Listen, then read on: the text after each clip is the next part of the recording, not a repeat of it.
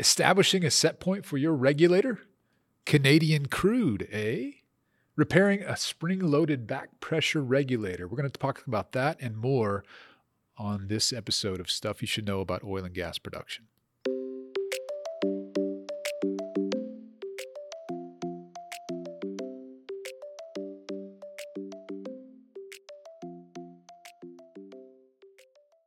Hello and welcome to Stuff You Should Know About Oil and Gas Production. I'm Curtis. I'm here again with Kyle and Jordan. How goes it, fellas? Going well. Happy Thursday. Yes. All right. This is a special episode. We're going to answer some questions that we've gotten over on the Kimray YouTube channel. We've got a pretty popular YouTube channel, a lot of helpful videos on there, and we've got a lot of commenters. And so we're going to start the show out by giving some shout outs to some of our more frequent commenters. So first we've got Victor Hugo Ortega Zamudio, my man from Venezuela. Thank you, Victor, for the feedback you've given on our videos and the questions you're asking. We've got several engineers from India that comment on our videos and ask really insightful questions. And then our guys at Texas Tech, we've got some engineering students, petroleum engineering students down there, giving great feedback. And I know Kyle and Alex, I think have met a lot of you guys. So shout out Red Raiders. What do you guys want to hear? Send us more feedback. Let us know what you want to hear a podcast about. All right, so we're going to answer YouTube questions today on the podcast. We've got 5 questions here, maybe 4.5, that I'm going to ask you, Jordan and Kyle, that we're going to answer for listeners. So Jordan, we'll start with you. This question is about set point on a pressure regulator. So it says, can anybody explain to me in simple terms, what is the set point for a pressure regulator? So simply put, what a pressure regulator is doing is it's regulating pressure, okay? And a set point is essentially the pressure amount that you're wanting to regulate to. So for instance, if you have a pressure regulator holding back pressure and you want it to hold 125 pounds of back pressure, your set point would be 125 pounds. That's the word we use to describe the amount of pressure that the regulator is working to hold, or in the case of a pressure reducing regulator, to maintain downstream of the valve.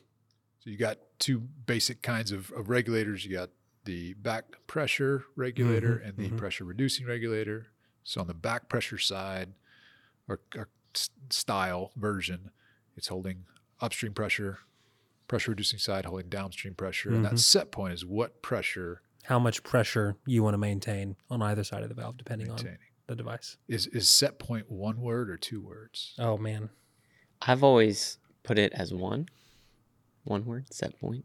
I think I'm very inconsistent. I think I'm all over the place. I'm with you on that one, Curtis. Yeah. Another way to think of set point is it's the controlled pressure. It's the pressure that you're trying to control. So whether that's upstream, downstream, it's the point at which if you go in a back pressure application, if you go over your set point, that's the point at which the valve will open and begin to relieve that pressure to maintain that set point.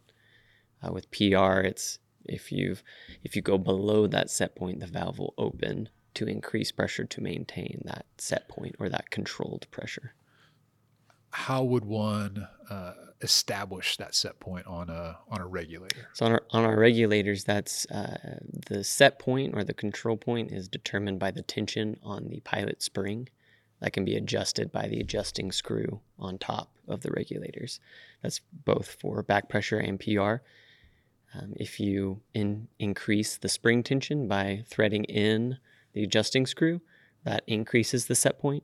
If you back it out, that lessens spring tension, which lessens the set point. And so you're just watching that gauge as you tighten it to see where the pressure is. Yep. As you tighten, make any adjustment, loosening or tightening, you're watching the pressure gauge on the regulator or the pressure gauge on the vessel or whatever piece of equipment you're controlling to watch that pressure adjustment to know when to stop.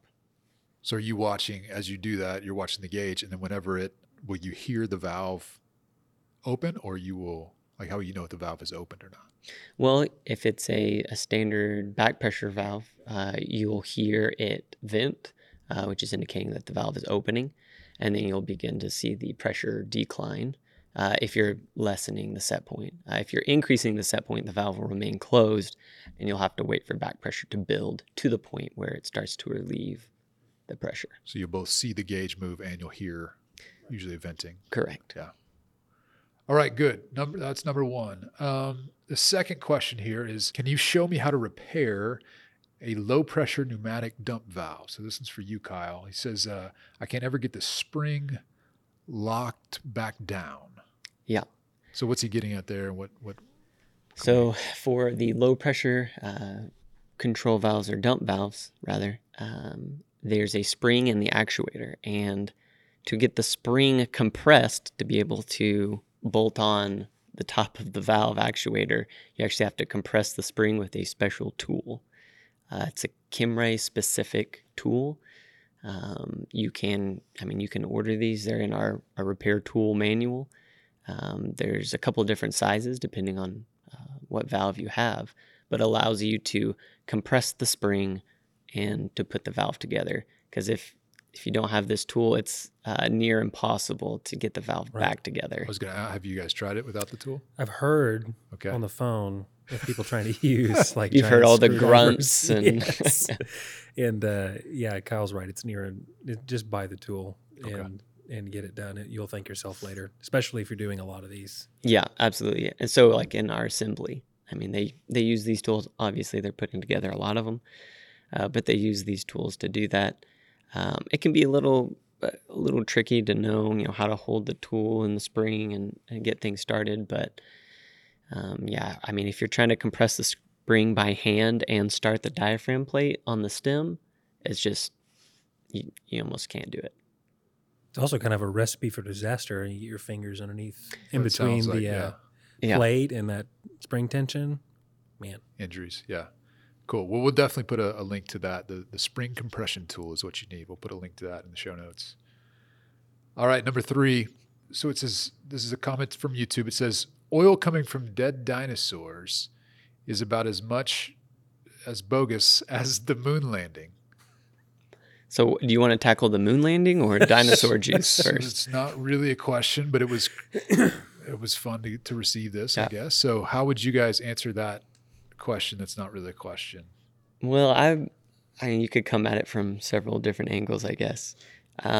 When, people say, dead dinosaurs is where oil comes from, that might just be like a partially true. It's dead organisms, that have decomposed and are making this. And so it's not just dinosaurs. That's kind of what people like to point out. It may be dinosaurs, that might be part of it, but just could be cats as well. Could be cats. Plant and animal and different organisms that under pressure, heat, time, high heat, time, just has created. That's why people call it fossil fuels. That's where that comes from. Jordan, do you have a favorite dinosaur? Stegosaurus, hands down. With the plates on the back? Yeah, my boys have little boys at home. Yeah. They're very into dinosaurs right now. So learning all the names with them. And... Kyle? I mean, just, probably Velociraptor just because of the Jurassic Park movies. Yeah. Okay. All right. I hope that's a satisfactory answer. Number 4, Kyle. So this is a comment on our types of crude oil video that is pretty popular, just kind of explaining some of the different variations of oil we find, especially in domestic production in the U.S. And so this is one of our brothers in Canada who says, where do Canadian varieties fall on this spectrum? And there's a second question we'll get to in a minute, but where do Canadian varieties fall on that spectrum? So definitely on the heavier side of the spectrum. Some areas in Canada, the oil is so viscous it almost becomes a solid in the ground. Just this because is what, tar pits? Is that? Yep. Okay. And so actually steam injection is used to help loosen that oil, get it to be less viscous and be able to come up from underground. So they inject hot steam into the ground to get it to produce, get the well to produce. And so it's, on the really heavy side of the spectrum. Okay. All right. Do we know if it's sour? Don't know. Sweet, sour? That I'm not sure. Not I'd sure. have to look. Yeah. Okay. So the second question that this guy asks is, can we mix different types of crude oil during the refining process? So refineries in the U.S., I know there are a lot in the Gulf, but I assume they're all over the place. Yeah. So you can definitely mix, say you take one super light oil and you can mix it with a heavier oil to get something in the middle. You can mix those together to get different blends to achieve different results. Okay. And so it's definitely something producers will use to their advantage. And that's more on the downstream side. So once all these, get to refineries, then they're mixing and blending the different types of crudes to get a certain product. Yeah. So whatever it is that they're eventually going to make, they need certain blends of. Yeah. All right. So our last question, I'm going to throw at you, Jordan. So this is on one of our natural gas dehydration videos. We have a handful of different ones on compressors and glycol pumps. And so this one is specifically about the contact tower in a dehydration system. And he asks, why do you need an inlet scrubber before it enters the contact tower? Right. Yeah. And I imagine why this question is being asked in the first place is because the whole point of the dehydration system is to dehydrate the gas. So what's the point in putting a scrubber right before an entire system that's going to do this job? And I think really this is like an 11th hour final effort to get rid of any other entrained liquids in the gas before we get to the glycol that's going to do all of the next step, like the next refining step. That would be kind of my answer to that. What do you think about that, Kyle? Yeah, definitely. It's just giving normally before dehydration system, at least in large gathering systems or the midstream and compressor stations. So this gas is being compressed before it's sent back into a pipeline. It needs to be dehydrated because when we compress the gas, some liquids are going to fall out. And so before we dehydrate the gas and put it back into the gas pipeline, it's just giving one last chance for any free liquids to fall out of the gas. And that just, like Jordan mentioned, like the dehydration system is going to remove that water anyway, but it just makes it more efficient to remove any free liquids before we use the glycol to dehydrate the gas fully. And so, you save on glycol circulation rates, wear and tear on equipment, just because you're not circulating as much glycol. And so it's just, a cost savings that can be done just before it's dehydrated. And the glycol itself is really expensive too. Absolutely. Very good. All right. Anything else come to mind on these questions, fellas? I had one this morning that producer Denny sent to me about bonus glycol pumps. question here? Bonus question. All right. And so the question was, to summarize the question, it was, can I run my 450 glycol pump at where the output is 1 gallon per hour? Will that work? That was basically the summary of the question. Are you going to challenge Jordan with this question now? I will now that you said that. Oh, my Not me. goodness. Just blink twice if you don't want to answer. No, yeah. I mean, I imagine the answer is no. I mean, that seems like really low. Correct. And so the way it was worded, it actually had mentioned GPM. Can you run GPM? And then he also said 450 GPM. So I knew he was meaning gallons per hour because that's how we calculate our glycol flow rates is in gallons per hour. With the 450 pump, the maximum is 450 gallons per hour. The minimum, though, I had to do a little bit of calculations because the minimum strokes per minute is 10 for the 450. And then the gallons per stroke on the 450 is 0.283. So you take that and times it by 10, and I'll give you 2.83 gallons per hour is the minimum amount that you can flow. If you go below that, either that 10 strokes per minute or go below that flow rate, the pump will stall. Mm-hmm. It's not operating fast enough to continue to operate. Mm-hmm. It'll stall out. So is that on you think a low producing well or aging well? something Well, like that? in a situation like that, what I would suggest is a smaller pump. So the pump is oversized. Maybe it was an aging well. One point it was producing enough gas to justify a 450 pump. And now the gas volume has dropped significantly.